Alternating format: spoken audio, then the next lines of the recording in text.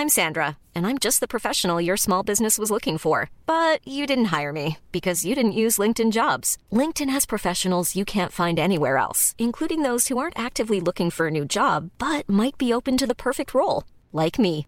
In a given month, over 70% of LinkedIn users don't visit other leading job sites. So if you're not looking on LinkedIn, you'll miss out on great candidates like Sandra. Start hiring professionals like a professional. Post your free job on linkedin.com/people today.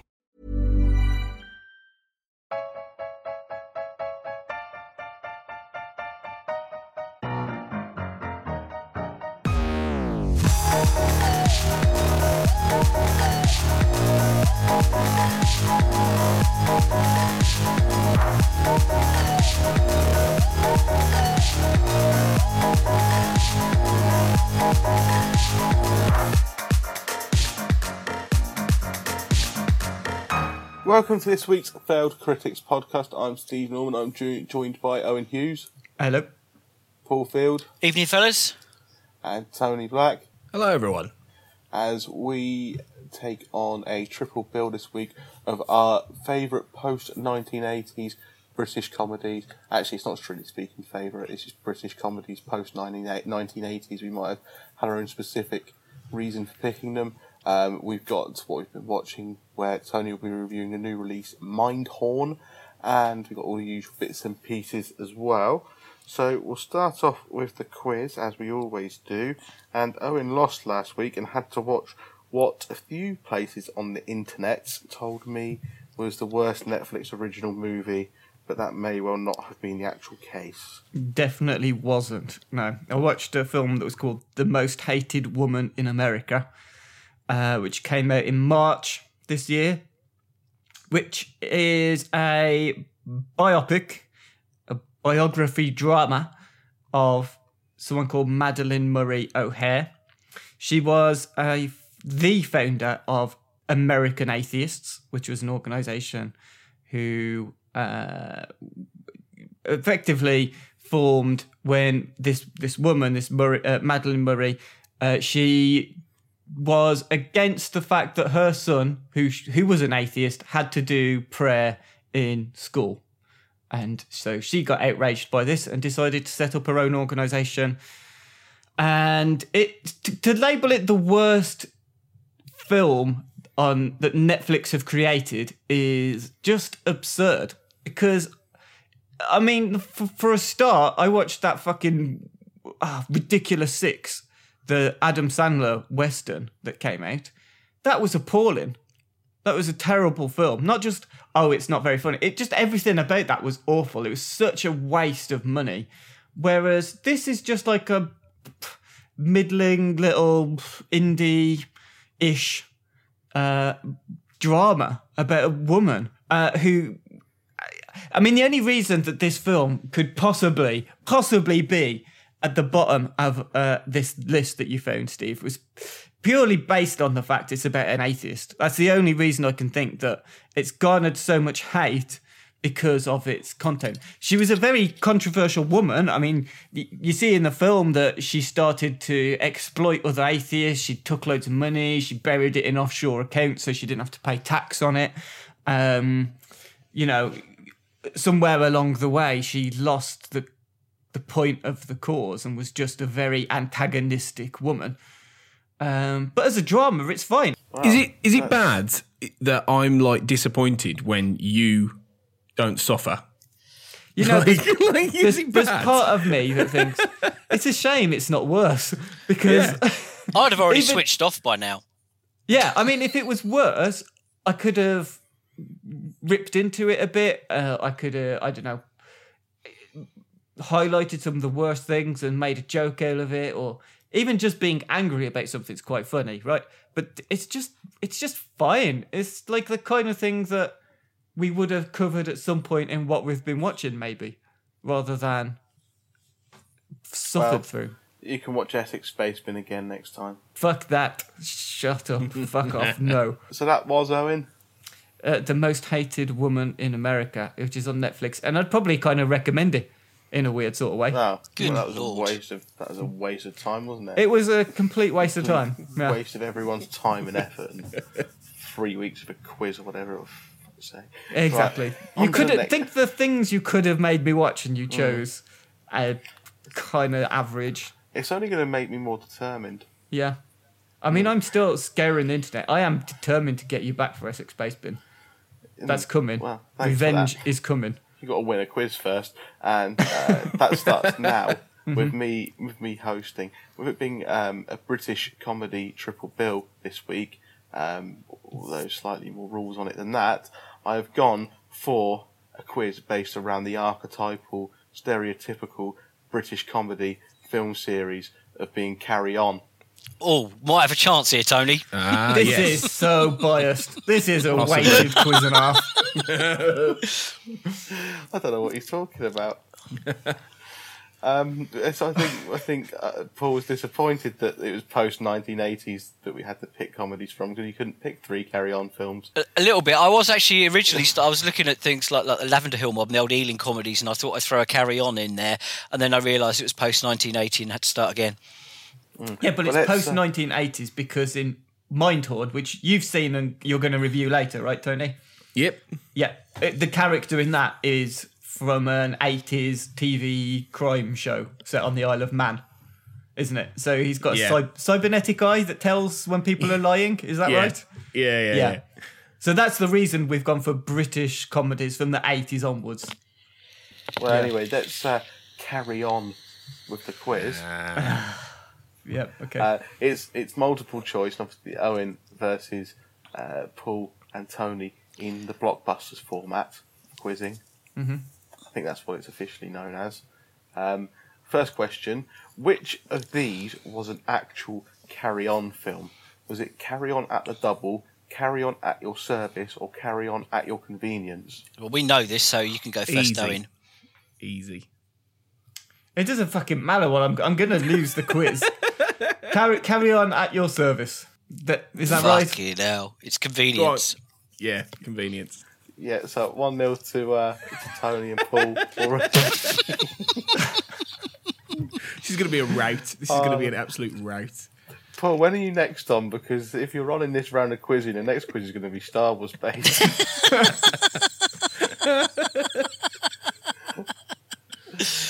And I might just finish off with the films of Dave Courtney and be done with it. It's going to be a new way of winning the quiz, just by stitching him up at every turn. Going to make him even more angry. He's gone quiet though. He's probably gone. He's just gone. The first Carry On film was Carry On Sergeant, and that was made in 1957, 1958, or 1959. Ooh.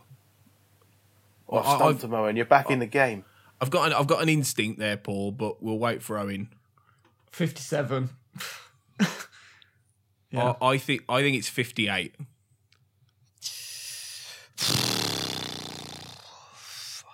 I think you might be, because I think Carry On Nurse was still in the 50s, and that would have been around 59. So, yeah, let's go with that then. It is 1958. You've taken a 2-0 lead. Yes. Okay, so according to Wikipedia, but not including anything that your mate Softcott might have been or might not be involved in anymore, there were how many unmade Carry On films that were either scripted, partially scripted, or in pre-production or partly in production when they were cancelled and knocked on the head? Were there 5, 7, or 9?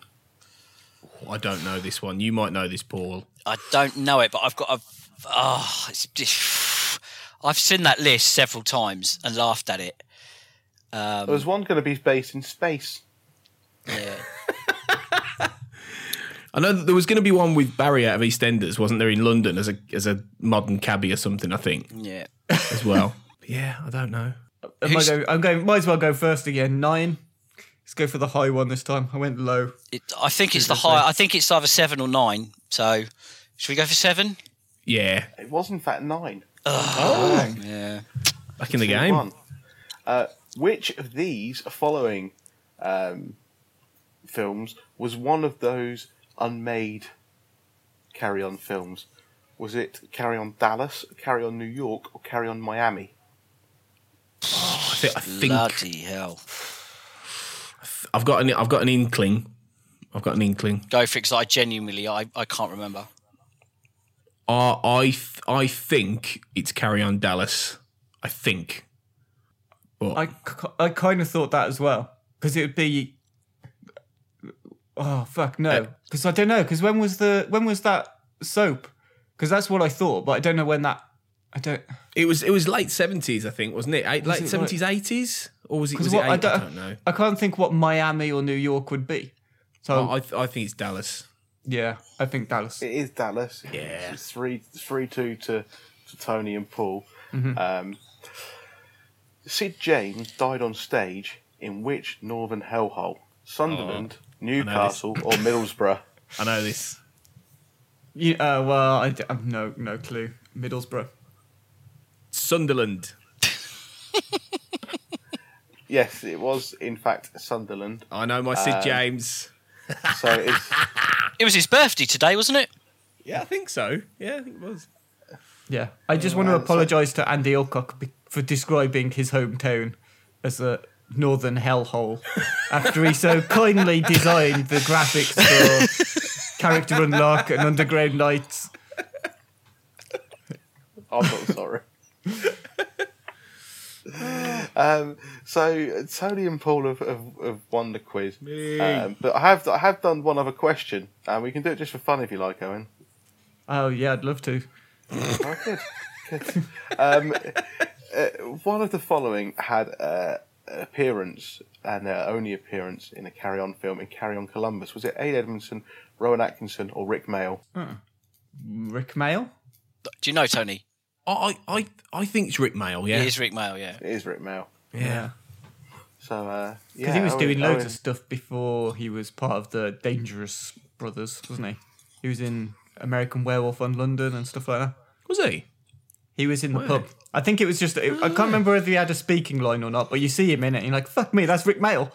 He's just... Not that it helped me, but I've actually got every single Carry On DVD, like, not even 2 feet away from me in the line. Well, I mean, that's the quiz. Owen's lost the first round. Who's on next week, Owen, so I can find something that they're big fans of? I'm not telling you. I'm not going to even reveal that. But you'll tell me at the end of the podcast. You've got to. That's what I'm thinking at the end. Not this time. Nope. I'll find out. I'll find out on Monday morning. That's as long as I need.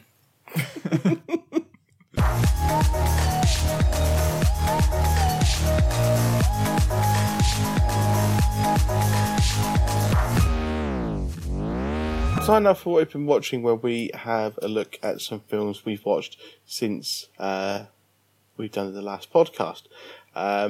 So, Owen, why don't you start us off with what you've seen? I watched The Night of the Hunter again, which is Charles Laughton's film from 1955, which I don't really know how to describe it. I mean, it's kind of a noir film, but it's like a weird neo-noir film before noir was really established. A strange film to watch because it's very obviously making use of shadows and the different forms of lighting and all the stuff that you associate with the way that a noir film looks. But the dialogue in it is nothing at all like most noir films. It's kind of... It's about a couple of kids who go on the run after a preacher learns their dad was a bank robber and that there's money stashed somewhere at their house. And the preacher is obviously a criminal. I found out about this from their dad whilst their dad was in prison. And they were sharing a cell. And he has a record of killing loads of widows. He marries their mom. It's just... I guess rather than just me bleat on about it, have any of you guys seen Night of the Hunter? Yeah, I've seen it. Okay. Yeah. Okay. It's brilliant. It's brilliant. Exactly. It's brilliant. Paul? Yes, mate, love it. It's great, isn't it? It's so unsettling. I think because Robert Mitchum is just... But he plays a maniac extraordinarily convincingly. But yeah, what's your sort of overriding memory of it? If you had to pick one thing you could really strongly remember from Night of the Hunter, what do you think it would be? Probably Robert Mitchum's performance. I'm not gonna lie, I haven't seen this since I was a kid. My dad was a huge Robert Mitchum fan. I just remember the because she's proper like religious fanatic, isn't she? Shelley Winters.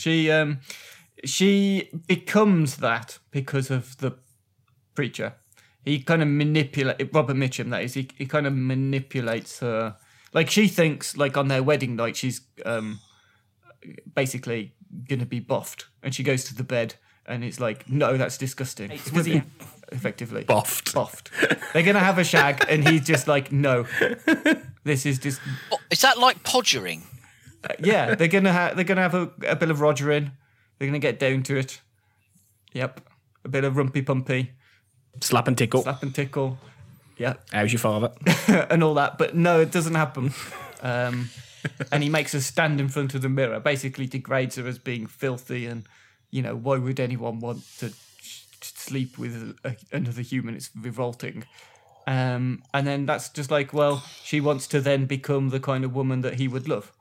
And so that means that she has to become a religious fanatic at the expense of her children, basically. So it's very dark, it's very twisted, and it's kind of...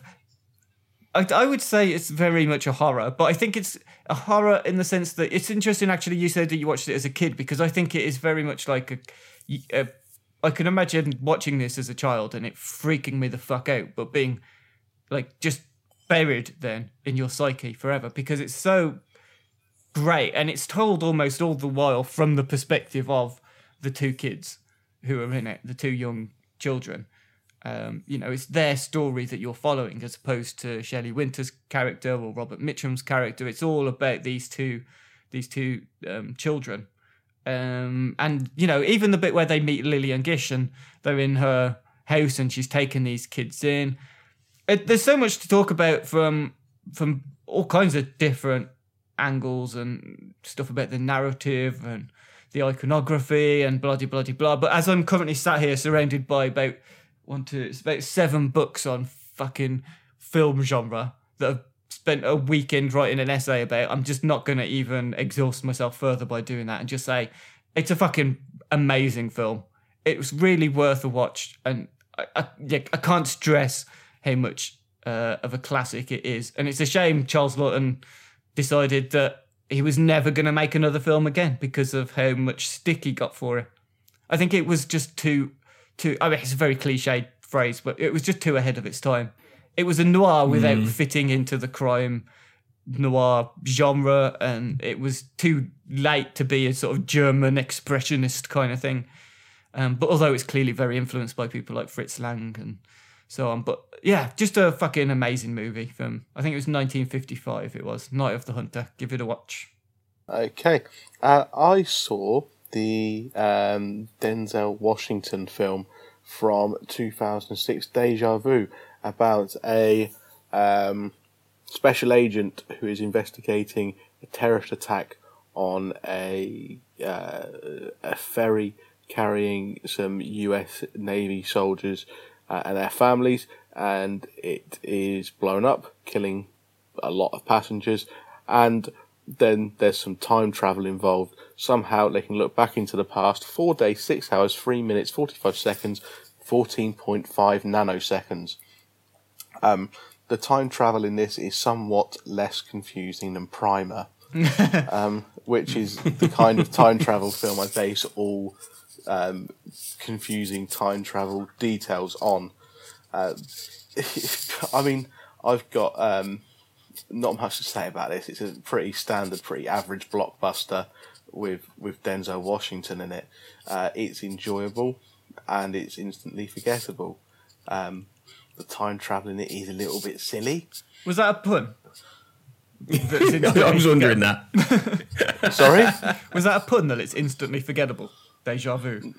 I wish it was, but it wasn't It's actually. accidental, No. yeah. It was accidental, yeah, purely accidental. I mean, Even funny when you don't mean to be. Oh, man. Washington was okay in it. Everyone else was okay in it. If you haven't seen it, it's worth watching if you've got nothing better to do. But I wouldn't go out of your way to watch it. I'm not really selling this film very well, but while I was thinking about it, I thought of a much funner game we could play, which is there's only two people I know of called Denzel. It's Denzel Washington and Denzel from Only Fools and Horses. So replace Denzel from Only Fools and Horses with Denzel Washington in Only Fools and Horses, or you can replace Denzel Washington with Denzel from Only Fools and Horses. Not the actor, the character in any of his films. Yeah. So in Flight, the captain is now Denzel from Only Fools and Horses. American Gangster. Yeah, that's a good one. Training Day. Yes. That'd be a good one. As Denzel from Only Fools and Horses as a cop, a dirty cop. What else? Just be careful you don't mention any Sidney Poitier films.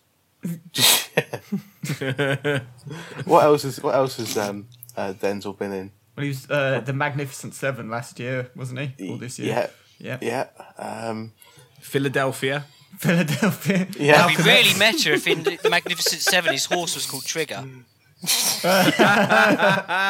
This is much more fun than reviewing the film, isn't it? I knew it would be. Yeah. True. Fences. I mean, imagine that. I never thought I would. I never ever thought I'd be here doing this. Remember the Titans. Remember the Trotters? Yeah. The Book of Eli. That'd be an interesting one. I don't think I've ever heard you so happy. Yeah. At this point. I'll take Malcolm X. Put him in that. Yeah. There we go. Good. There we go. So there's something. All I can envision now is Denzel talking about his broom. And now he's had the same one for 20 years, whatever it is. Right, let's find out what Denzel from Only Fools and Horses.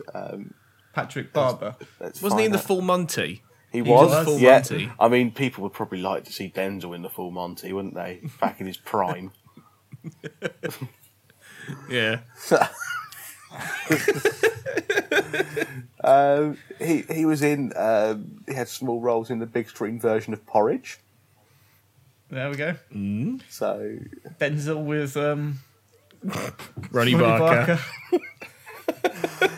he was in the 51st State with Samuel L. Jackson and Robert Carlyle. I tell you what would be brilliant if he'd showed up in a film with Denzel Washington in, because that would have really confused everything. What? And just swap roles.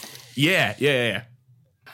He played a small part in Coronation Street, and he's been in Casualty, so we could have had Denzel Washington in then. So that's about it, really. I think we're draining the well dry at the moment. Yeah, he was in an episode of Minder as well. And he was in DL and Pasco. That'd be good. That'd be good to have Denzel in. Oh, he was in Brookside. Oh, Denzel in Brookside would be amazing. There we go. So that was Deja Vu.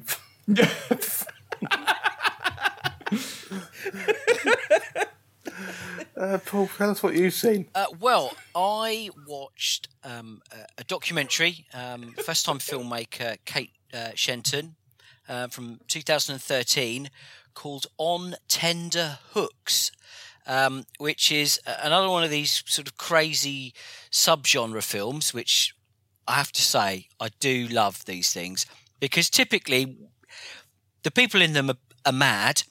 And the other thing is, the first question you ask is it a sex thing? Well, this one is about human suspension. Do you have any idea what this is? Human suspension? Yeah, they hang themselves on hooks from the ceiling. They do indeed hang themselves on hooks. And it is a sex thing. And it's definitely a sex thing. As in, like, the people who pierce themselves through the skin with hooks and stuff. Yeah, and then we're talking like massive fuck off hooks. So and the people who used to be on like Ripley's Believe It or Not. That sort of thing. You know what you see like if you go into a butcher's and there's a cow hung up in the window, like that. But people, and they're live and not going to be eaten. And quite often they'll do it from trees. Some of them are doing it and going whee as they swing around, and it literally just dives straight in. Opening scene, fucking great big hook. They pinch her skin, whack the hook through either side. The ropes are on, and then they hoist them up in the air. and you see their skin stretch out. It is incredibly graphic from the get-go. It's supposed to be this kind of engaging fly on the wall where you get to encounter all these different people. It really isn't. There's no real proper narrative to it. It's a lot of very close-up, graphic people having a couple of hooks lift and they hoisted them up from just sort of their shoulder blades, the skin there. And then they move to the ones who are having it done by their knees, their tits, their arse. Some of them have 2, 4, 6 hooks. Mental German people having like 200 fucking fish hooks put in them with this complex rigging of all these ropes and then lifted up. And it moves forward into the competitions. So they have the World Suspenders Championship where they've got guys hanging and then they have ropes hanging off the guy with a girl underneath him hanging off him. They get really complicated and bizarre, and then they spin them round. And to be fair, I mean, it's incredibly complicated, some of these sort of rigs and mock-ups they do. But the whole time you're thinking, oh, fuck off, you're sticking a great big fucking hook through yourself. Why are there always like when you watch Tickled? Yeah. There was competition in that. Why has it always got competition with them? Same as the furries, the same as the ventriloquist one. Any of these subculture things, they always gravitate to, well, A, because you're going to have loads of them in one building, so when you're filming it, perfect. You've got every dingbat who's involved in this in one place. Yeah, but like with ventriloquism, you can think, right, I can understand the competition. It's a talent or a skill, so you can do an act with the doll, so that you can see which one's the best one. How can this be a competition? You're sticking fucking hooks in people. Complexity, I guess. New places to put hooks. Number of hooks. Oh, don't say any of them. Hook it in the lower regions. Not so much. Only where the guys have got literally hundreds of them. I mean, I'm going to admit, I watch most of these for the wrong reason. I have no interest in the subject matter, but I just like seeing mental people do really stupid things and then laugh at them, especially if it's a sex thing. You're a delinquent pervert. Basically, yes. I will say, Owen, Tony, a lot of it was filmed Birmingham.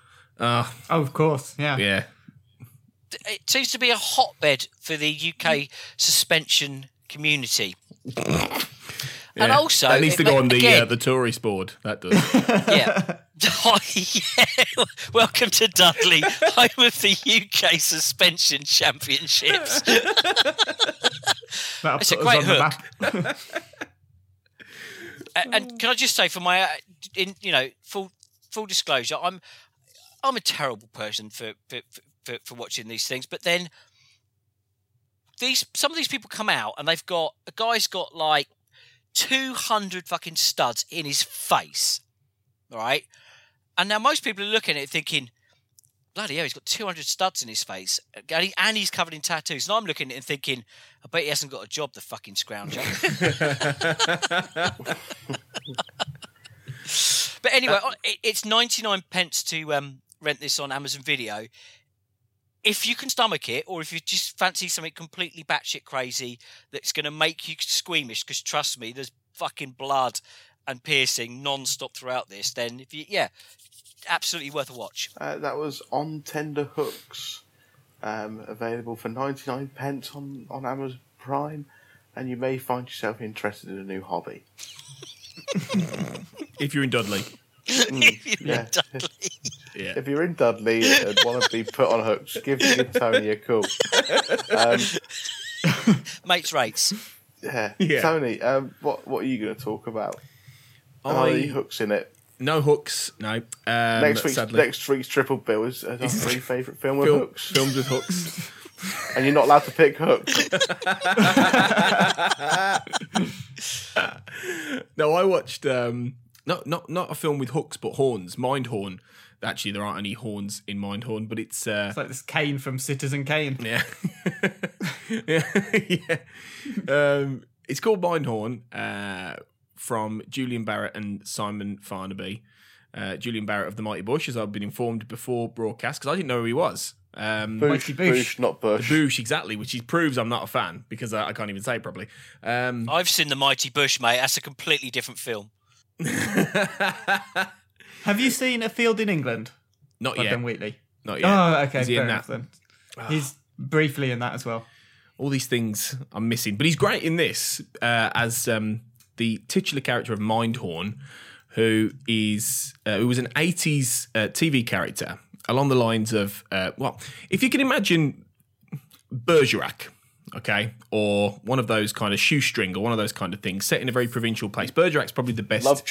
Lovejoy, yeah, exactly. Bergerac's probably the best analogy because he was a detective on, I think it was Jersey, I think Bergerac was. Mindhorn is a detective on the Isle of Man who... I think what's the backstory now? He was a detective. Previously, he was a spy, and he escaped Russia with a cybernetic eye, which allows him to see the truth in everybody. So he's a bionic Bergerac. Yeah, I suppose he is. He's like a bionic Bergerac.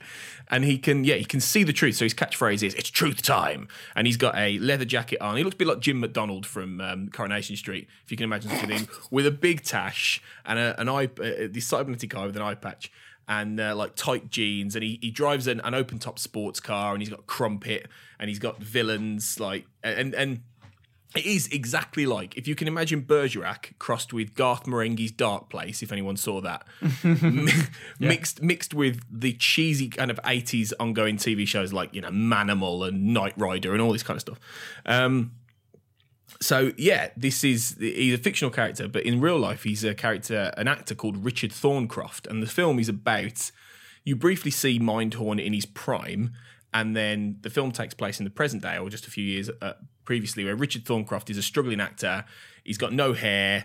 He's living in a shitty little flat in London. And he has to become Mindhorn again when, on the Isle of Man, there's a serial killer loose called the Kestrel, who's going around murdering people. And he's called the Kestrel because every time he leaves a manifesto, he goes, "Ah!" like that, which is just one of the funniest things I've ever heard in my life. So he has to become Mindhorn because the Kestrel thinks Mindhorn is real. So Richard Thorncroft is dragged in by the police to become Mindhorn and try and help them solve the case. That's the basic setup. Beyond that... Does sound quite Alpha Papa. It's very Alpha Papa, yeah. It does go off from there into other directions. There's other things like the fact that Richard Thorncroft, he's trying to build like his career back. He sees this as an opportunity, so he's constantly in character. Whereas in Alpha Papa, when Alan Partridge is being massively Partridge with the police, and for him it's more like he's excited it's police. With Richard Thorncroft, he's just pretending to be Mindhorn constantly. It's a similar joke, but it's executed in different ways because Thorncroft isn't Partridge beyond the awkwardness and the fact he thinks he's the coolest man in the world and he's the least cool man in the world and he's getting on. But he's actually quite a sweet character. He's more of a sweet character than... Although, to be fair, in Alpha Papa, Partridge is a sweet character. And as he's got older, Alan Partridge has become a sweeter character. But Thorncroft is a little bit just more pathetic, even more pathetic. But he's really likeable and he's funny. And quite often it's the characters around him as well who are funnier, if not funnier. So you've got... Simon Farnaby is in it playing his stuntman who has since married the love of Thorncroft's life, played by Essie Davis from The Babadook, who's actually really, really good in this. And she's like a glamorous actress who's become a successful journalist on the Isle of Man. He talks with the Dutch accent. And he's really patronising, and he says, "I've got everything you wanted, didn't I?" And he's just a twat all the way through to him. And it's just a succession of people who continue to make Thorncroft feel shit all the way through. But along with that, it's the story is effectively just a man through his fictional alter ego that he's never quite left behind, rediscovering his mojo. Basically, that's effectively the story. But it's done in that very quirky, oddball, eccentric British way, and but it's got a lot of love for the 80s in it. You know, it's got that. Like I said, Garth Marenghi's Dark Place. A lot of it is very similar to that. Have any of you seen that? Oh yeah. I love that. Amazing. It's brilliant. Truly inspired, and when it works, Mindhorn is almost as funny as that, and it's not as funny as Partridge, but then Partridge is his own thing. Steve Coogan is in this, looking very thin. I've got to say, he doesn't look well in this. I don't know if he's back on the smack again. I don't think he wasn't on smack, was he? I don't think he was ever on smack. He was just coke, wasn't it? Whatever. Yeah. Fucking hell. Easy, Tony. Yeah, because he played. It was a bit of a leap. Yeah. I don't know. Yeah, the views of Tony Black aren't shared by... check with our lawyers first, Owen. Okay. Yeah. But whatever he was on, he doesn't look well. Because he plays... He must be on the sack, Tony. He's probably on the smack again. Yeah. He plays... Smacked off his tits.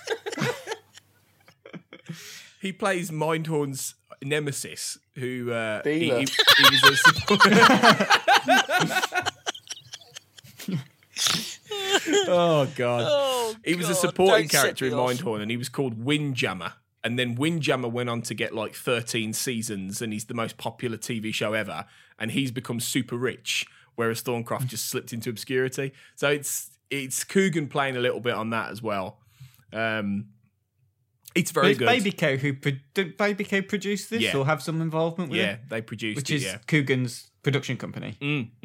It's got a Coogan kind of thing all over it. Alarm you, but this sounds remarkably like the film I'm going to be talking about later. Oh, okay. That's Interesting. It is good. It is very good. It won't be for everybody, and it's probably going to be a bit too, sort of self-aware for a lot of people and cheesy, and some people just won't get this. But I think if you like stories or comedy which is about not people, it's about characters playing characters and that kind of meta reference, complete failures, and that kind of thing. In the entertainment world, I think. Basically, what I'm saying is, if you like Alan Partridge, you will like Mindhorn. Basically, I really, really, really wanted to see it, but it's just it's not really had a particularly wide release, has it? No. I did get to see it in Cineworld, but then I'm in Birmingham, so I have better luck with that quite often. But, they can just suspend themselves from the ceiling and fit more people in the room, can't they? Yeah. To be fair, exactly. In Cineworld Dudley, they've got a special room and everything. I have two Cineworlds about an hour and 10 minutes away each that always show everything. And that's Ashford and Crawley. If it's unreleased, they're going to show it. But they even weren't showing it. And when it's not on there, I know I ain't no chance of seeing it. Well, I did read that it was picked up internationally, Mindhorn, by Netflix. So from the 12th of May, internationally, in regions other than the UK, that is, Mindhorn will be on there. I imagine we'll get it within a few months, though. I should think in that case on Netflix, it'll probably be up by about July, August. Well, they have there's the thing, isn't there? If it's been shown in a Cineworld, then it probably won't be up that soon. No. Because Cineworld have this thing where they won't screen stuff if it's on Netflix or Amazon or TV or Blu-ray within is it 6 months? Something like that. 3 to 6 months, I think. So we'll probably have to wait a it won't be while then. for That's it. me talking about my arse. But when it is on streaming, if you don't get a chance to see it in the cinema, go and watch it because it is good. It is funny. That is Mindhorn. I've had a few of those. In cinemas now. Some cinemas. A cinema in Dudley. Yeah. With hooks in the ceiling.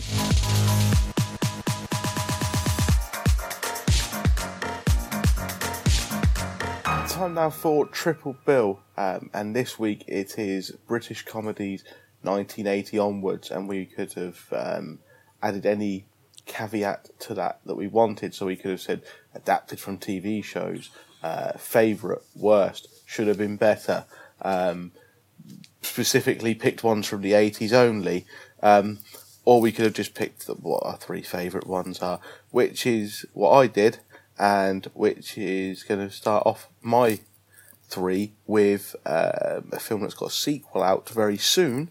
That's Kingsman: The Secret Service action comedy, starring Taron Egerton and Samuel L. Jackson, Colin Firth, Mark Strong, and Michael Caine, and it's about some Ute, I think they're called, who. That's a what? Sorry, is that a kind of plant? Yeah. Or is that a kind of like a medieval musical instrument? Yeah, and he is recruited to be a Kingsman, which is basically a James Bond-esque spy, but it is so funny. The action is brilliant. It's brilliantly put together. It was a real kind of surprise hit, I think it was, wasn't it? For people expecting it to be as good as what it was? I think that was the shock, was that just how funny it was. Because I think it had some level of expectation on it because of who was behind it. It's Matthew Vaughn, isn't it? Yeah. And so automatically everyone was going, well, it's got some level of... It's got a reputation that it's got to maintain for the director. And it had a big cast. And it had a big cast. But you're right, there was some like trepidation around it, particularly with Colin Firth as a lead role in a comedy spy film. But he was brilliant. He knocks it out of the park. He was great, especially the church scene, which is an action scene. But that was fantastic. Mark Strong's really good in it. Taron Egerton is great. He's really good as Eggsy. It's just... It's not a parody of spy films, really, but it's fun, it's funny, there's good action scenes, it's entertaining, and the trailer for the sequel looks really good as well. I don't know what to make of the sequel trailer. I'll reserve judgment till I see it, but I think it looks good, and I think they've kind of, I suppose Channing Tatum coming into it is the kind of big. Like the big star name coming into it, and I think he's the right kind of person after seeing him in Jump Street films. I think he fits that kind of film quite well. Yeah, maybe. But anyway, that's my first pick. Owen, what are you picking? Okay, I didn't necessarily want to pick the absolute best British comedy film since the 80s that I could think of, because otherwise it would be the same old usual trio of Alpha Papa, In the Loop, and then like one of the Cornetto trilogy. So I wanted to choose 3 that I still think are very funny, but we perhaps talk about less often. Or I talk about less often. So the first one I've gone for is Sightseers from 2012. I'm a big fan of Ben Wheatley. And in fact, I was tempted to include A Field in England on this list because I do find it fucking hilarious. But it's not really an out-and-out comedy. I thought about adding Free Fire as well from earlier this year. But again, that's kind of an action movie first and foremost, which is also funny and also not distinctively British either.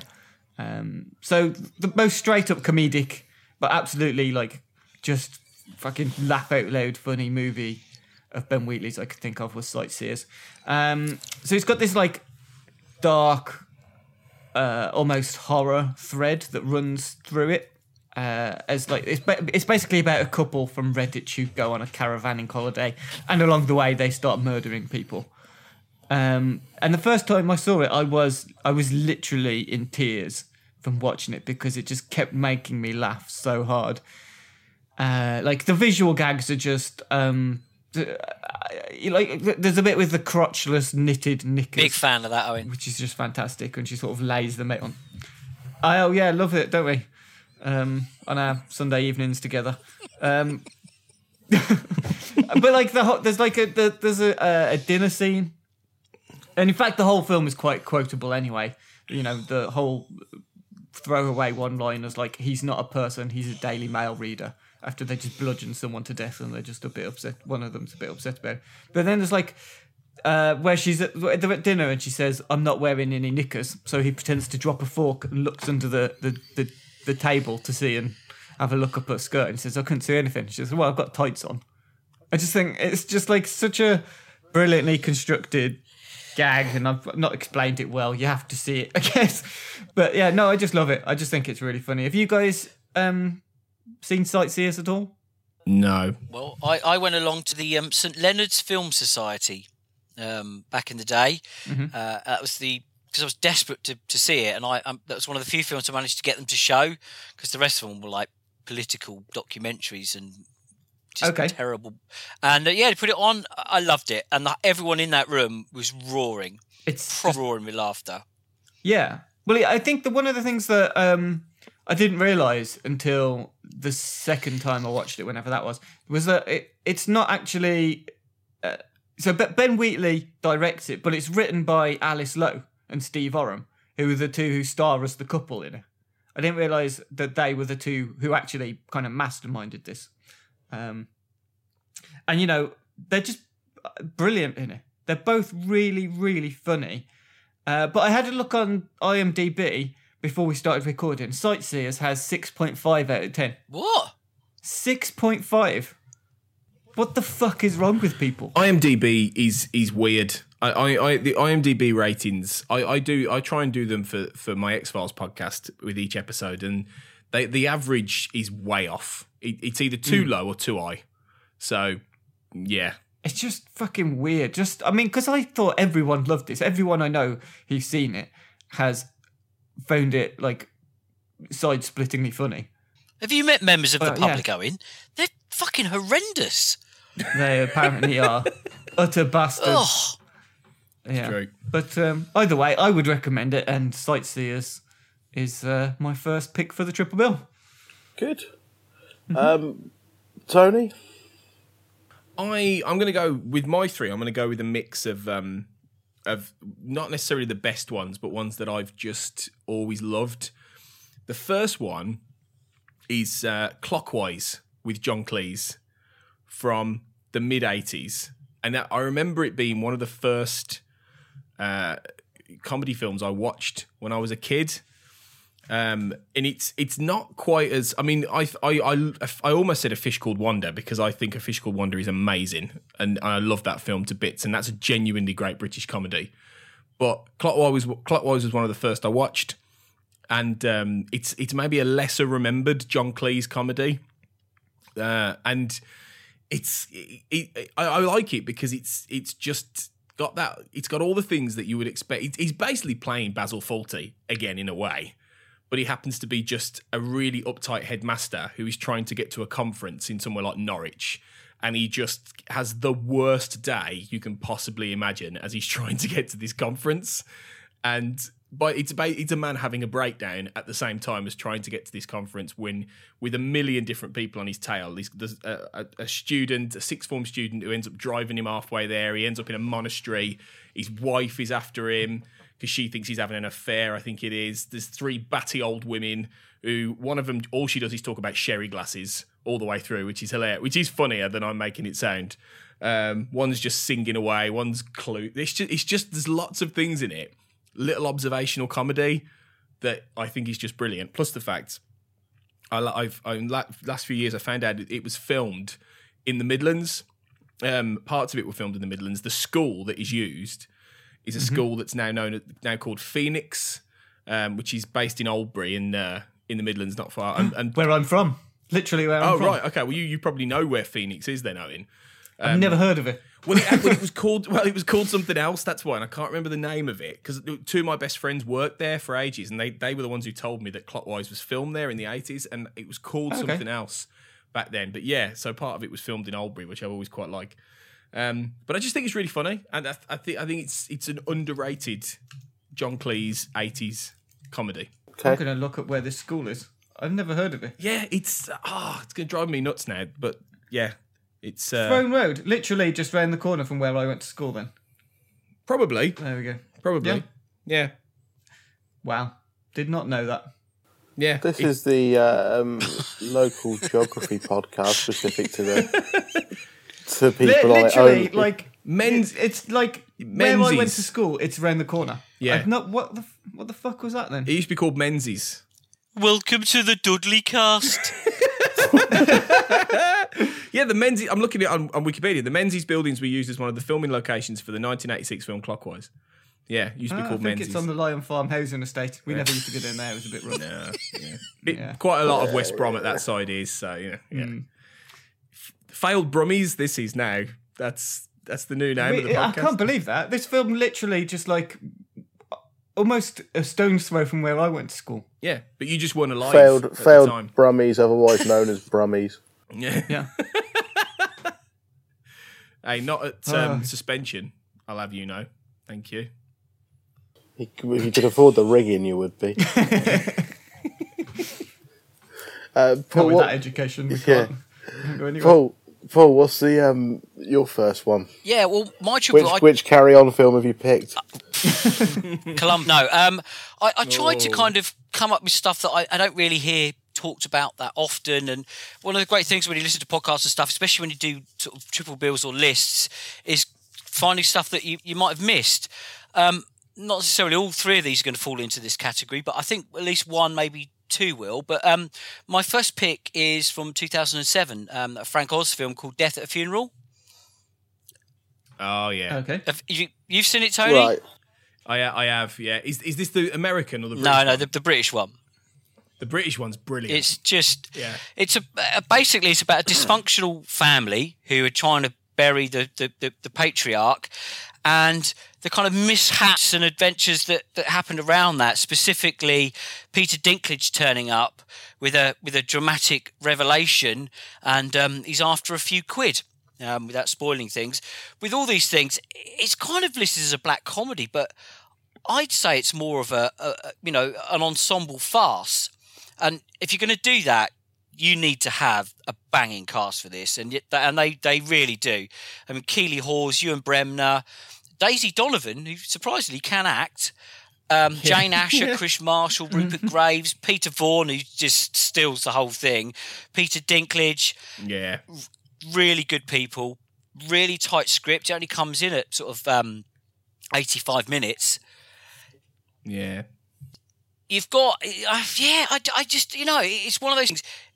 If you just want a real quick fix, some absolutely brilliant laughs, tight script, you can kind of see a little bit where it's going to go. All set around this funeral in more or less one location in one house.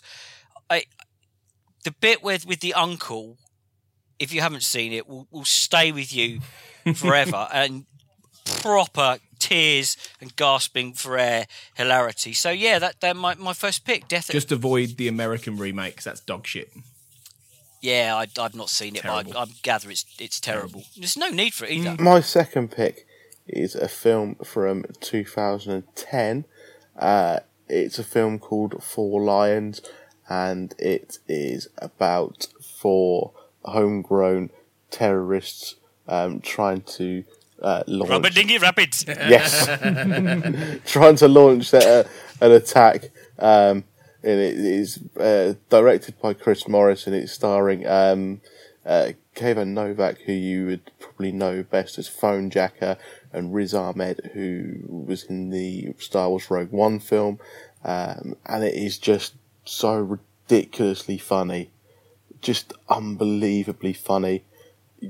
When you kind of see the subject matter, you think, they can't make this that amusing, can they? and they do, because it is just so funny, so satirical. There's as well as the satirical part of it, there's kind of your slapstick physical comedy in there as well. There's just stupid moments. It's such a original idea, pulled off really well. But only Chris Morris could get away with that, though, couldn't he? I mean, because some of it is really, like everything he does, like Brass Eye and all that stuff. Some of it is like, oh, I can't believe you've just done that. But it's great. Yeah, I'm going to take a contrary position on this, Tony, because I do really enjoy it.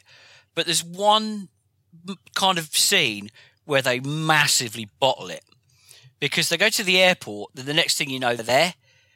they missed the trick of. Can you imagine them on the plane? Because it was around the time, really insensitive. You had shoe bombers and things, and the 9/11, they bottled it. With no question that they wanted to do them on that plane. Yeah, probably. Okay, Owen, what's your second choice? I'm going to reveal it in a second, but I want to just pass this on as well. I saw something on Twitter recently about Colin Firth in Kingsman, which we were talking about a minute ago, and I've just found it. Someone asked him, what was the worst injury you suffered during Kingsman filming? He says, one of the first moves I had in one of the big fights, I was told I wasn't aggressive enough, which really hurt my feelings. I thought that was quite but anyway, my second choice is Withnail and I from 1987, which I was rewatching before starting this podcast. I got an hour and 15 minutes in and I had to abandon it to come upstairs and start recording this. And even just that first hour and a bit again was just making me laugh so much.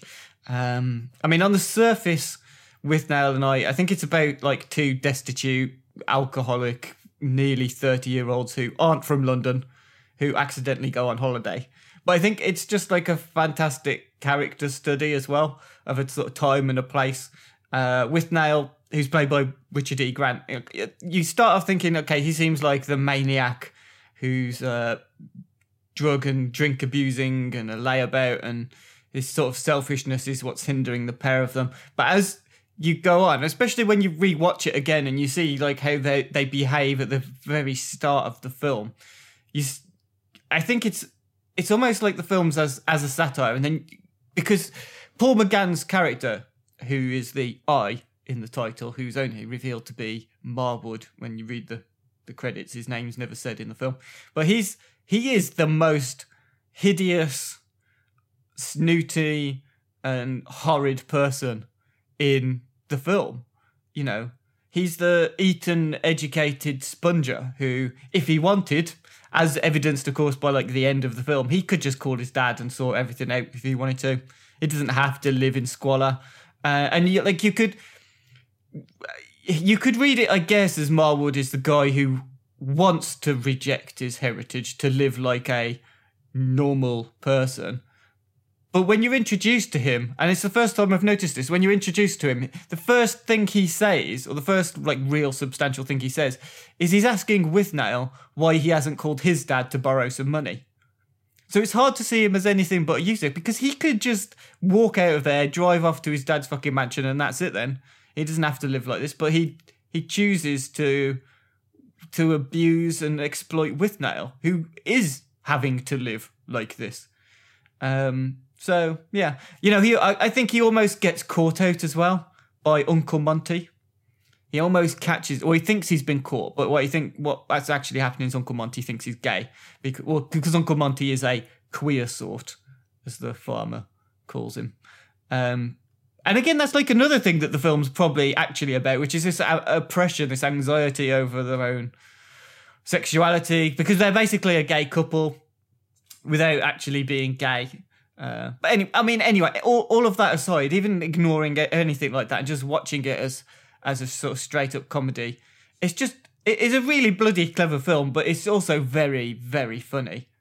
It's not exactly like a gag reel. There's not like a joke every other second or a pun or something, but there's just so many laughs in it, so many short skits of stuff like them plucking you don't see them plucking, but preparing a live chicken to eat in the way it's just so funny. It gets better each time you watch it as well. I forgot exactly how funny it was. It's a classic. I think it's a cult classic. And yeah, basically, I don't think I could have let us do a triple bill on British comedies without mentioning Withnail and I. So that is my second choice. Okay, Tony, your second choice? I'm going to go with a film which is objectively bad, but I love it anyway. Fun for your wife. No, that made me want to get chicken pox back rather than watch it again, quite frankly. It's horrendous. No, I'm going for Guest House Paradiso, the Brilliant. Bottom movie. Because Bottom is easily one of the greatest comedy series ever made anywhere in this world. And I know it inside out, like a lot of people do. It's one of the most quotable shows ever. And the film was made years after the TV show, a few years after the TV show ended. And, it isn't as good. It's basically Bottom meets Fawlty Towers, effectively. Richie and Eddie in a hotel on the edge of a cliff next to a nuclear power plant, trying to run a hotel. But it's absolutely fucking brilliant. Like there's so many things in it. Isn't Fenella Fielding in that? Fenella Fielding's in it, yeah. As just basically one of, like the character she played in Carry On Screaming, effectively, just sitting there, batty old woman. She's like the major equivalent from Fawlty Towers, effectively. And there's loads of Bill Nighy's in it.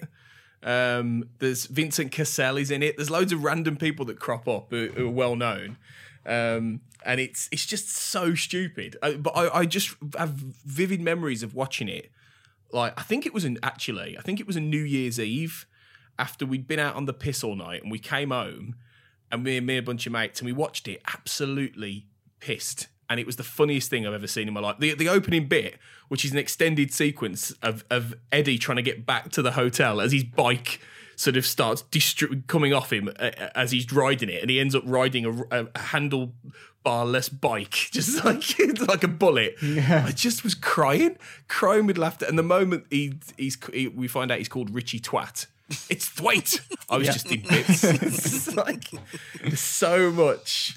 Or like when they press the buzzer, but there's no noise, so they goes vape, like that, vape. It's just so good. It is so good. I've got a confession, Tony. I showed this to my kids.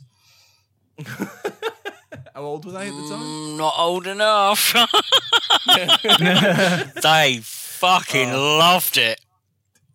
It is Rick and Aid at even when they're not writing their best stuff, those two, in terms of slapstick, are two of the most genius comedians ever this country's ever given us. So you can, they are just, even with subpar stuff, like some of their live shows weren't as good. Like I remember seeing an Arse Oddity, the fourth one, the bottom one, and it wasn't brilliant, but it was hilarious. Even on a bad day, they're great. So, Guest House Paradiso, yeah, if you like them or Bottom, you're going to love it. It's great. Okay, and Paul, your second choice? My second choice is from 2007, and it's a comedy with Robert Webb and David Mitchell called Magicians. Silence. Oh, yeah. I saw this. You have seen it? Yeah, a while ago. I don't remember much about it, I'll be honest. But yeah, I did see it. It was all right. It's about a magic competition. It's kind of like a parody of The Prestige by Christopher Nolan. But yeah, Webb and Mitchell are basically stage magicians. From the offset, you see that something goes... it's not a spoiler. Something goes terribly wrong in the opening scene when David Mitchell, who bizarrely plays a character called Harry Kane... accidentally chops his wife's head off after catching Robert shagging his wife. And then you see 4 years pass and they're not really speaking. David Mitchell's really struggling because he can't get any work because he's chopped his wife. The chopping his wife's head off thing comes back many, many times because it is, but to be fair, it is quite funny. And they end up going to a competition, a magic competition in Jersey, and Peter Capaldi is the main judge in complete batshit mode, as in like thick of it levels of horrendousness. Steve Edge turns up in this. It's quite rude as well. He's just wandering around going, "Suck me wand, suck me wand. Do you want to suck my wand?" and like David Mitchell's looking, he's like, "That's horrendous. Why are you sick?" He goes, "Do it 30, 40 times a day. I'm going to get a bite." It's just, this is one I'd not seen it before. This was the first time watch because I love Mitchell and Webb, and I just thought, what, they made a film about magicians? How did I miss this? It ain't great. It is a little bit predictable, but it's still if you like these two, It's definitely worth your time. And if you like magic as well, even though I think magic's shit, there are a few magicians in there. Some of the stage acts are actually quite funny, and they take the mickey a little bit with some of the acts in real life. So yeah, no, I recommended Magicians. It's not just Mitchell and Webb though, is it, that are behind this? Because it's both Sam Bain and Jesse Armstrong from Peep Show. Yes. So it's those two. It's like a mashup. Yeah. So I had to check Letterboxd to see if I'd actually seen it, and I had. Oh, okay. I had no memory of it. I just don't remember it at all.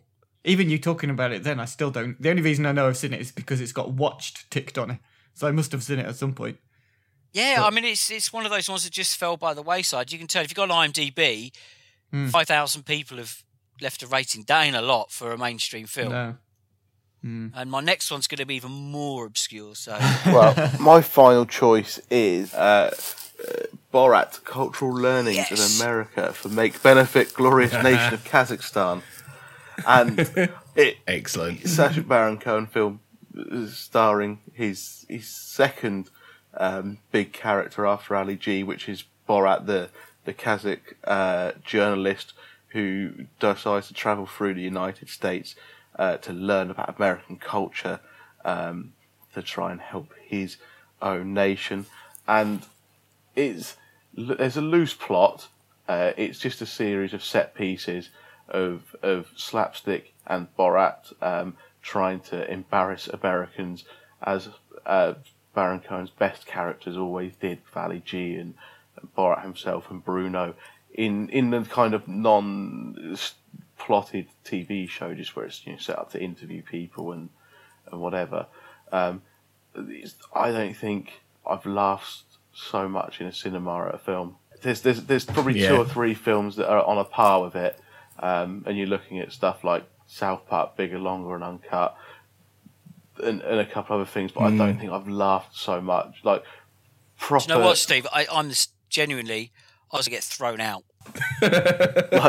like proper creasing up with laughter, not like uncontrollable laughter, not just sort of like a quick chuckle and then sit down and watch it, like literally dying with laughter, rolling around on the floor, just absolutely hilarious. Everything about it is ridiculous. Everything about it is so wrong, from throw the Jew down the well to throw the Jew down the well. Come on, join in. Throw the Jew down the well.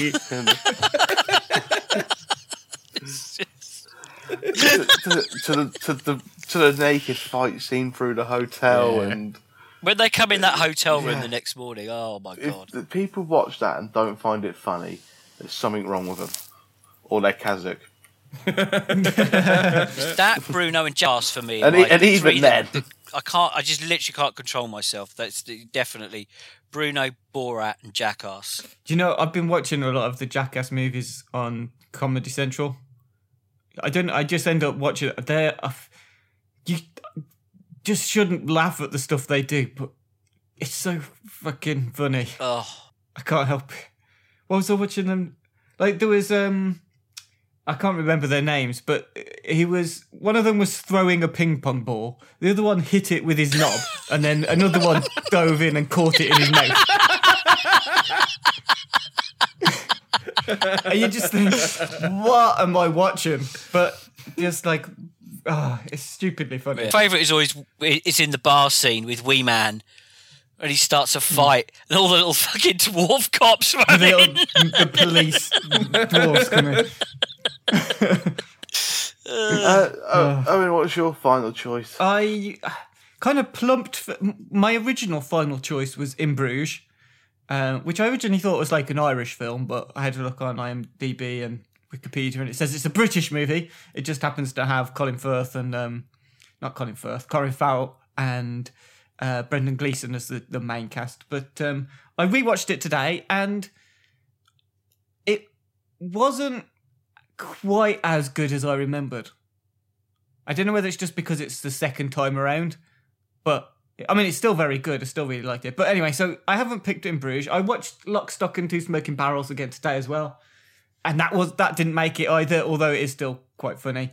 I went in the end for an adaptation of an Irvine Welsh novel, which could have so easily been Trainspotting or Trainspotting 2. I did nearly choose the latter as well, but I went for Filth. I chose Filth. I genuinely think love Filth it. I think it's one of the best modern British movies. Not just like best comedy either, but like one of the best British movies that we've produced in the last 10, 15 years or more. Stars James McAvoy as Bruce, a drug-addicted, alcoholic, bipolar, depressed, hallucinatory cop in Edinburgh who's stuck investigating a murder and trying to gain a promotion and also win back his wife and kid in a weird sort of way. I don't know. I think I've always said the best way to sell it is just to compare it to like a Scottish bad lieutenant. Although it's not really about religion, but it's just genuinely funny all the way through. I think the way that everything is worked in together is great. I think Imogen Poots is fantastic in it. Paul, we've chatted about this before, haven't we? We've said on the podcast how great Filth is. Yes, it's just the depravity with the whole turn my gas off stuff, and yes. When I first read the book, and I actually got a really manky copy, and all the pages were out. I think I mentioned this before the podcast, and I think it was Random House, whoever it was. They literally couried me a new copy. Back in the days of the city, brilliant. No problem. And I was thinking, how are they going to do Tapeworm? Because, but they do. They've managed to pull it off. Yeah, they do. Trust me, if you haven't read the book, that's a challenging read. With all this stuff in brackets all over the place, it's really confusing. Yeah, because ever since I heard about the film, it was dubbed as one of these that's, it's of an unfilmable book. That was like part of the whole, I guess maybe even part of the film's marketing was that it was, unfilmable, and they've done it. And I think they genuinely did turn, well, I haven't read the book, but they genuinely made a very good movie. So yeah, Filth is just fantastic. I highly, highly recommend it. Okay, and Tony, your final pick? Well, I almost went for In Bruges here as well, almost, because I think it's amazing. I think it's brilliant every time you watch it, really. I almost also went for In the Loop, which again, I think is just a fantastic comedy. Probably the funniest comedy of the last few years. I think definitely between that and Alpha Papa, they are just the two best British comedies. Alpha Papa I could have put in here definitely as well. They are. But I think I had to go with Snatch because great. Snatch is just Dogs. I love Snatch so Dogs. much. It's sorry, carry on, Tony. Just wait for the next one. It's just brilliant. That's the Lock, Stock I liked and I do like, but for me Snatch is the true comic gangster gem. There's so many, again, it's just the quotability. There is just so much in it, where I don't know where to start. It just cracks me up every time. There is barely a missed beat in that film in terms of a line that works, a character actor who's on his top of his game. It's just brilliant. It's just brilliant from start to finish. And I could spend like the next hour just quoting that film. It's great. It's great. And I would go as far as to say it's the best Guy Ritchie film. I mean, it's easily, yeah. Yeah, I mean, he's done some good films. Don't get me wrong, but I think Snatch just is a cut above everything else. It is great soundtrack as well. Yeah, great music all the way through. I prefer Lock, Stock. Yeah, well, to be fair, a lot of people do. Yeah, and I understand that. I really do. But Snatch is just a bit special. I think Lock, Stock's got a bit more like raw and filteredness to it, and Snatch is more polished. Yeah. But I think in this particular case, the polish helps it. Having watched Lock, Stock again today, which, it is great. It is a very good film. Snatch just has the edge. Snatch just does the crying, like with Lasser. Yeah. Snatch has got Brad Pitt playing an Irish gypsy boxing champion, which is something that you would like convincingly as well, which is something that you would never really think that he could do at any point in his career, and he's a very or good even actor. that he would have done. Well, know, apparently the he saw thought he saw Lock, Stock and then went to Guy Ritchie saying, "I want to be in your next film." So I that was think the role that Guy Ritchie came up with. If anything proves that Brad Pitt has always been a character actor, really, it's Snatch. You know, it's the fact he could do that, and he did it brilliantly. You know, he may look like a matinee idol leading man, but he's not. He never has been. He's always been a character actor, really, and that proves it. But that's what I love about Snatch. There's so many great character actors. Whether it's, you know, it's a film where you've got Jason Statham, Brad Pitt, and Mike Reed, Frank Butcher from EastEnders. That's it. I just love that. I love that. What do you take me for, a double yoker? I don't even know what that means. Heavy. Shut up and Ricky. sound, you big bald fuck. It's just like, it's just brilliant. Do you know, actually, you're right, Steve, because a double yoker's like, that's a good thing, isn't If it? you get a double yoker, you're over the moon. Oh, man, I mean, I'm over the moon. modern times, if you get a double yoker, that's straight on Instagram. That is Snapchat gold. I thought that was just for your dick Yeah. pics. Whatever. Never Solicited, obviously. Yeah, they're never Yeah. unsolicited. They're always requested. I'm not a pervert. It's like plural, always. There's a host of maidens across the UK asking for Steve Norman dick pics. It's just these days on Instagram they have a sepia tone on them. Something sepia, but no. No, you went there. Paul, what's your final choice? Well, I say that not everyone has seen this, I hope, because I do tend to live in the TV kind of exclusion zone, and it takes me 20 years to catch up, as I have been doing a lot recently. But my final pick is Cruise of the Gods. Is this Coogan and Bryden? Yes. Yes. With David Yes. Williams as well. Yeah. I think I watched this years ago, though. This is like, what, 15 years ago? 2002, yeah. So, Biden, Steve Coogan, David Walliams, who I have to say is the best character name in forever. He's called Jeff Lurky Monks. And James Corden's in it as well. And I'm going to be blunt, he's not a cunt in it. What? He's not a cunt, honestly. He's really good. Blimey. Kill me afterwards. I don't remember him in it. Yeah, no, it's about a science fiction series from the 80s, sort of a post-apocalyptic, terrible sci-fi series, and the people who are fans of these, Tony, you'll be able to resonate with this. You know, people who get hung up on terrible old sci-fi and then. Yeah, I know how that feels. And the two main stars of the show are Rob Brydon and Steve Coogan. Steve Coogan goes off to America, is doing really well. He's doing his new show, Sherlock Holmes in Miami. And poor Rob Brydon is a hotel porter. And he's offered the chance to do a fan cruise. He's going to get $2,000 for a week's work.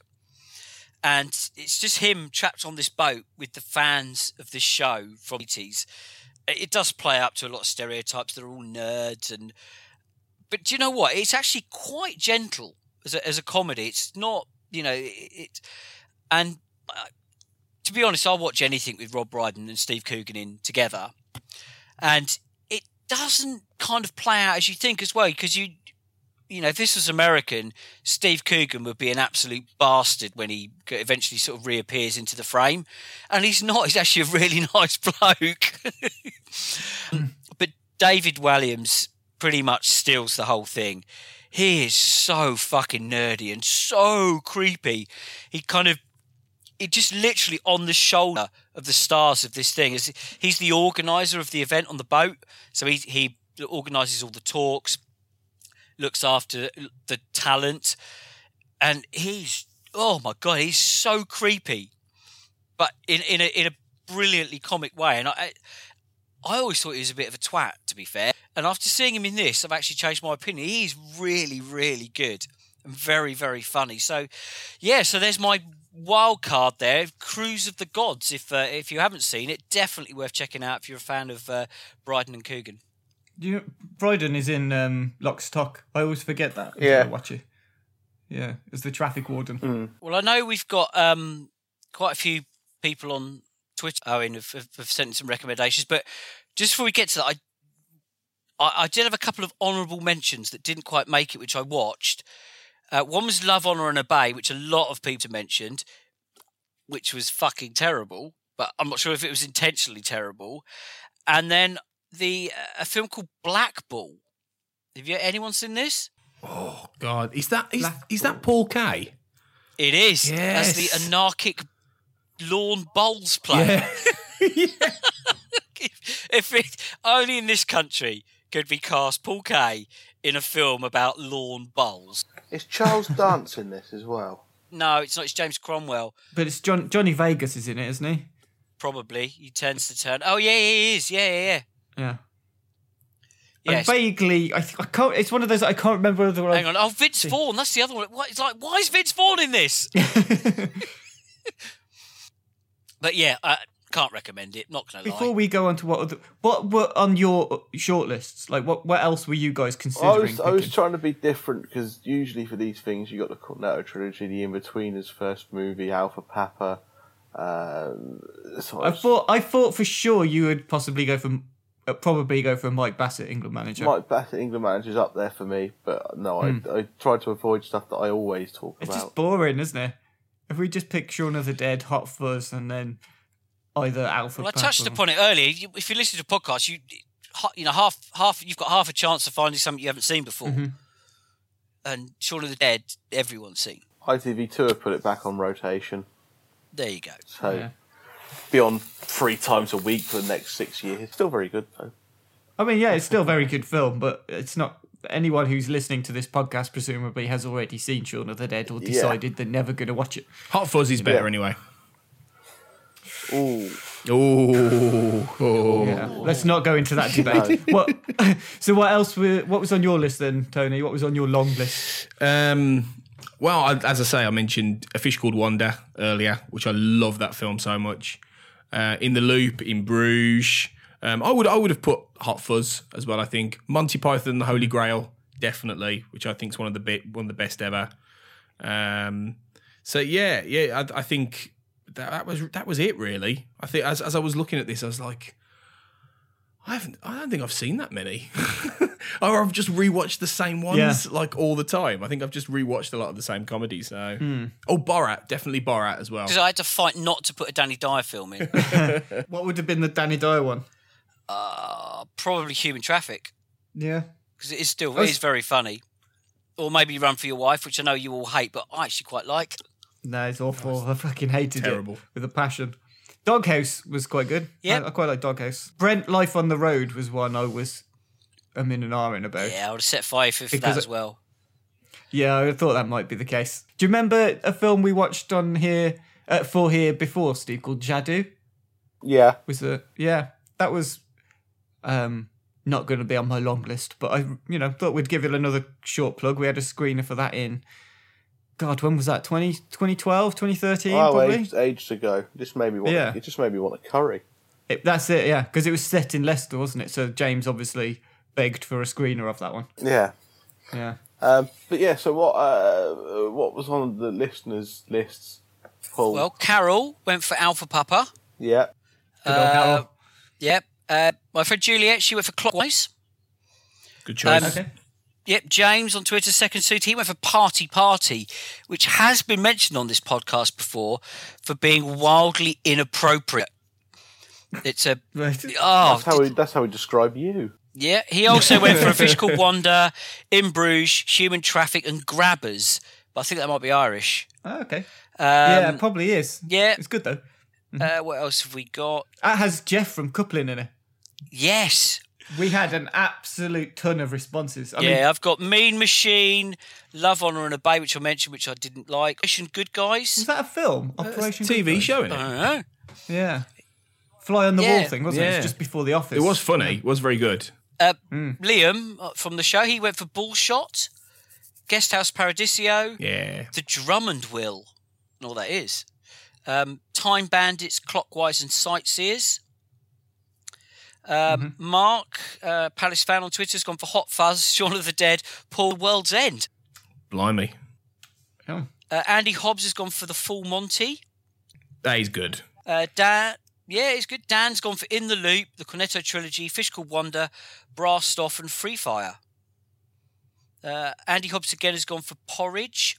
Was Porridge in the 80s? No, I think it might. Oh, it might have been. The movie probably was. Yeah, it might probably have, was. Yeah. If so, good choice. Yep. Rachel on Twitter has gone for East is East and Ali G the movie. This Ali G. Fair enough. The movie was all right. Yeah, it's funny enough. Yeah, it is actually quite funny. Yeah. Liam and Steve have gone here for Yellowbeard. Rachel again has gone for Gregory's Girl. That is a good shout, actually. With Nail and I again from Steve.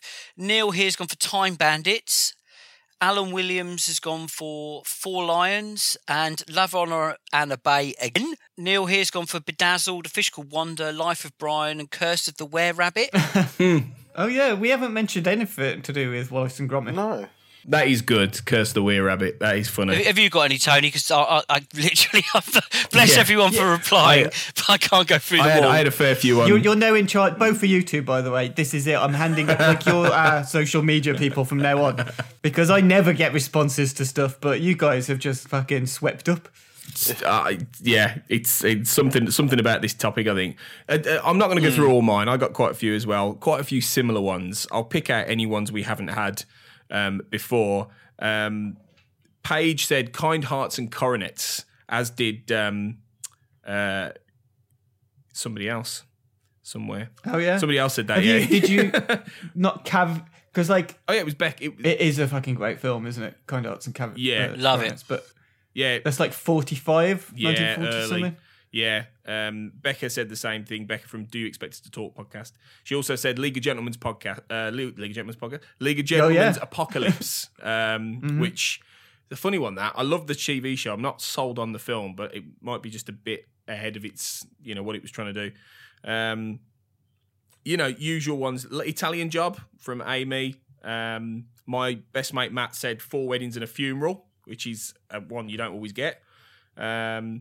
Clara said Passport to Pimlico, Whiskey Galore, as well. And Bend It Like Beckham is another one. Frida said The Lady Killers, A Private Function. I'm not familiar with that one. Does anyone know that one? No. Don't think so. Yeah, I do know it. I think some of this. That's real. Isn't that early 80s? I'm sure it is. Could be. I don't know. I'd have to look it up. Latham went for Splitting Hairs, which is a proper old Eric Idle and Rick Moranis. I remember that one when I was a kid, and that reminded me of Nuns on the Run with Robbie Coltrane. I loved that when I was a kid. Time Bandits again. Brazil was, but we're wondering if that counts as a comedy. Very black comedy, I imagine. Well, I think it does. It's just Terry Gilliam being Terry Gilliam, though, isn't it? Well, yeah. It's a bit weird. That'll do for what that lot have had to say.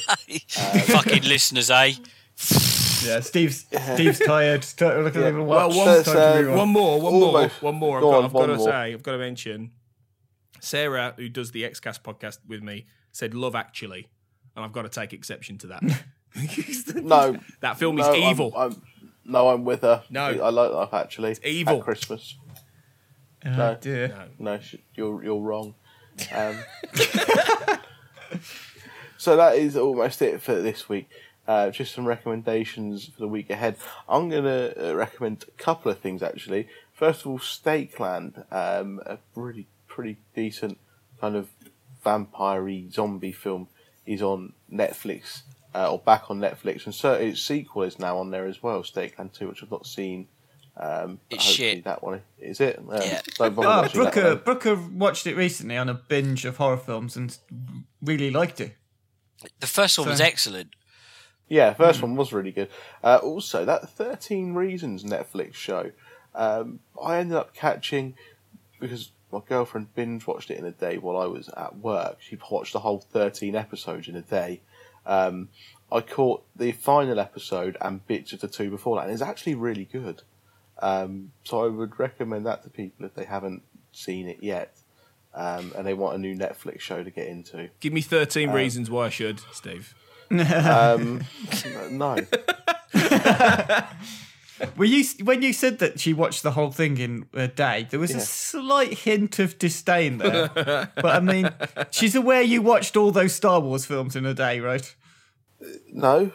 She doesn't know about that. Mate, wait till she checks your browser history and sees what you really been watching during the day. Not for 13 hours. It would be raw. It would just be a puff of sand after 13 hours. It'd just be like, it'd be like a ghost, wouldn't it? Casper just appears. Yeah. Owen, what have you seen? What have I seen or what am I recommending? Yeah. We're in a loop. You're gonna have to seen it if you're going to recommend it. Think about it. Not necessarily, Well, because I'm recommending something via Matt Lamborn. He messaged me in the right. week. Yeah, he said on Twitter, he sent me a message and said, don't know if you noticed, but the film I reviewed last year, Keanu, is on demand on Sky at the moment. Good for a bit of silliness if you're looking for something to watch. Right. And if you don't know what Keanu is, I've got his description. Isn't it about a talking cat? It's a film about a Dog? cute kitten, I should say, who wears a bandana and a gold chain and is in the middle of an ownership dispute between a couple of regular guys and several gangs. Okay. That was his recommendation. There you go. I'm going to start outsourcing all of my reviews to Matt Lamborn.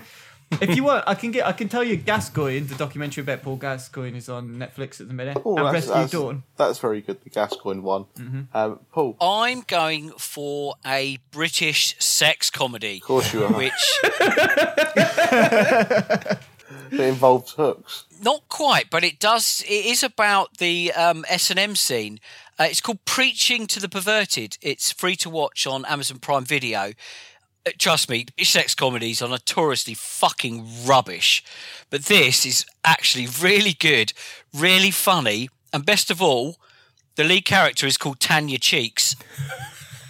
Right. Paul, Come on! Paul, do you know I've decided what Owen has to watch for the next loser Yes! of the quiz? Right. No, but And it's it actually is- really good. No, it's not that. Oh. I'm going to make him watch the lowest rated on IMDb. No, that's a Emmanuel Turkish- film. Oh, And it was only voted down because it was for political reasons. So don't do that. Well, no, he's going to...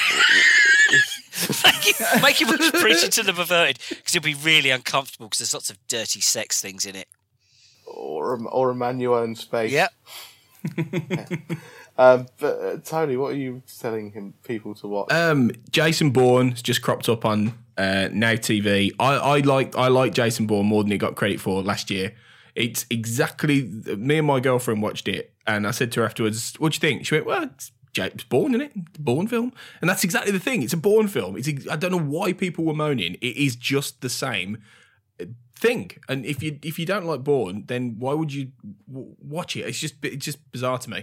Really good, really solid, great action. Matt Damon's great. Yeah, check it out if you haven't. Well, Tony, what I'd advise is, if you now I know you have a girlfriend, is get her to watch the two films that I've talked about tonight. Then you can find yourself hanging from a ceiling, having your bottom spanked. Well, ideally, I'd like to have a girlfriend the next day, so I'm not sure. Anyway, that's all for this week's podcast. Me and Owen will be back next week with who, Owen? Yeah, me. And we'll be talking about Alien Covenant. Who else is doing it with us? I'm not telling you. It's a secret. But I'm going to find out next Monday anyway. Well, you He might does have knock up forgotten the by quiz then. 5 minutes before the show starts. Half an hour, yeah. I'm not revealing it. It's withheld. Privileged information. He doesn't want to watch Emmanuel, does he? No, I do not. He do. So yeah, that is all for this week's podcast. Thank you all for listening. We're over at failedcritics.co.uk. We're all on Twitter and everything. No, we're not. We're at failedcritics.com. We're .com. How long have we been .com for? Oh, God. 5 years. No, we haven't. We have never been .co.uk. We have.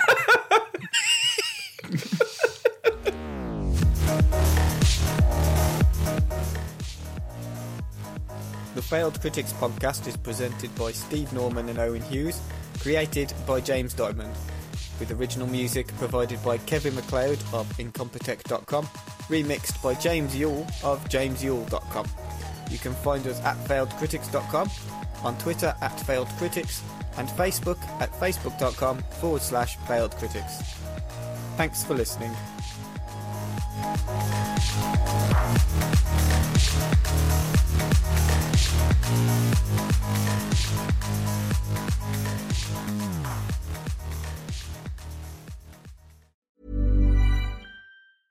Hey, it's Paige DeSorbo from Giggly Squad. High quality fashion without the price tag. Say hello to Quince.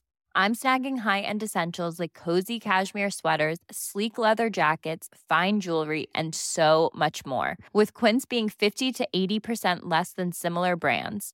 And they partner with factories that prioritize safe, ethical, and responsible manufacturing. I love that. Luxury quality within reach. Go to quince.com/style to get free shipping and 365-day returns on your next order. Quince.com/style.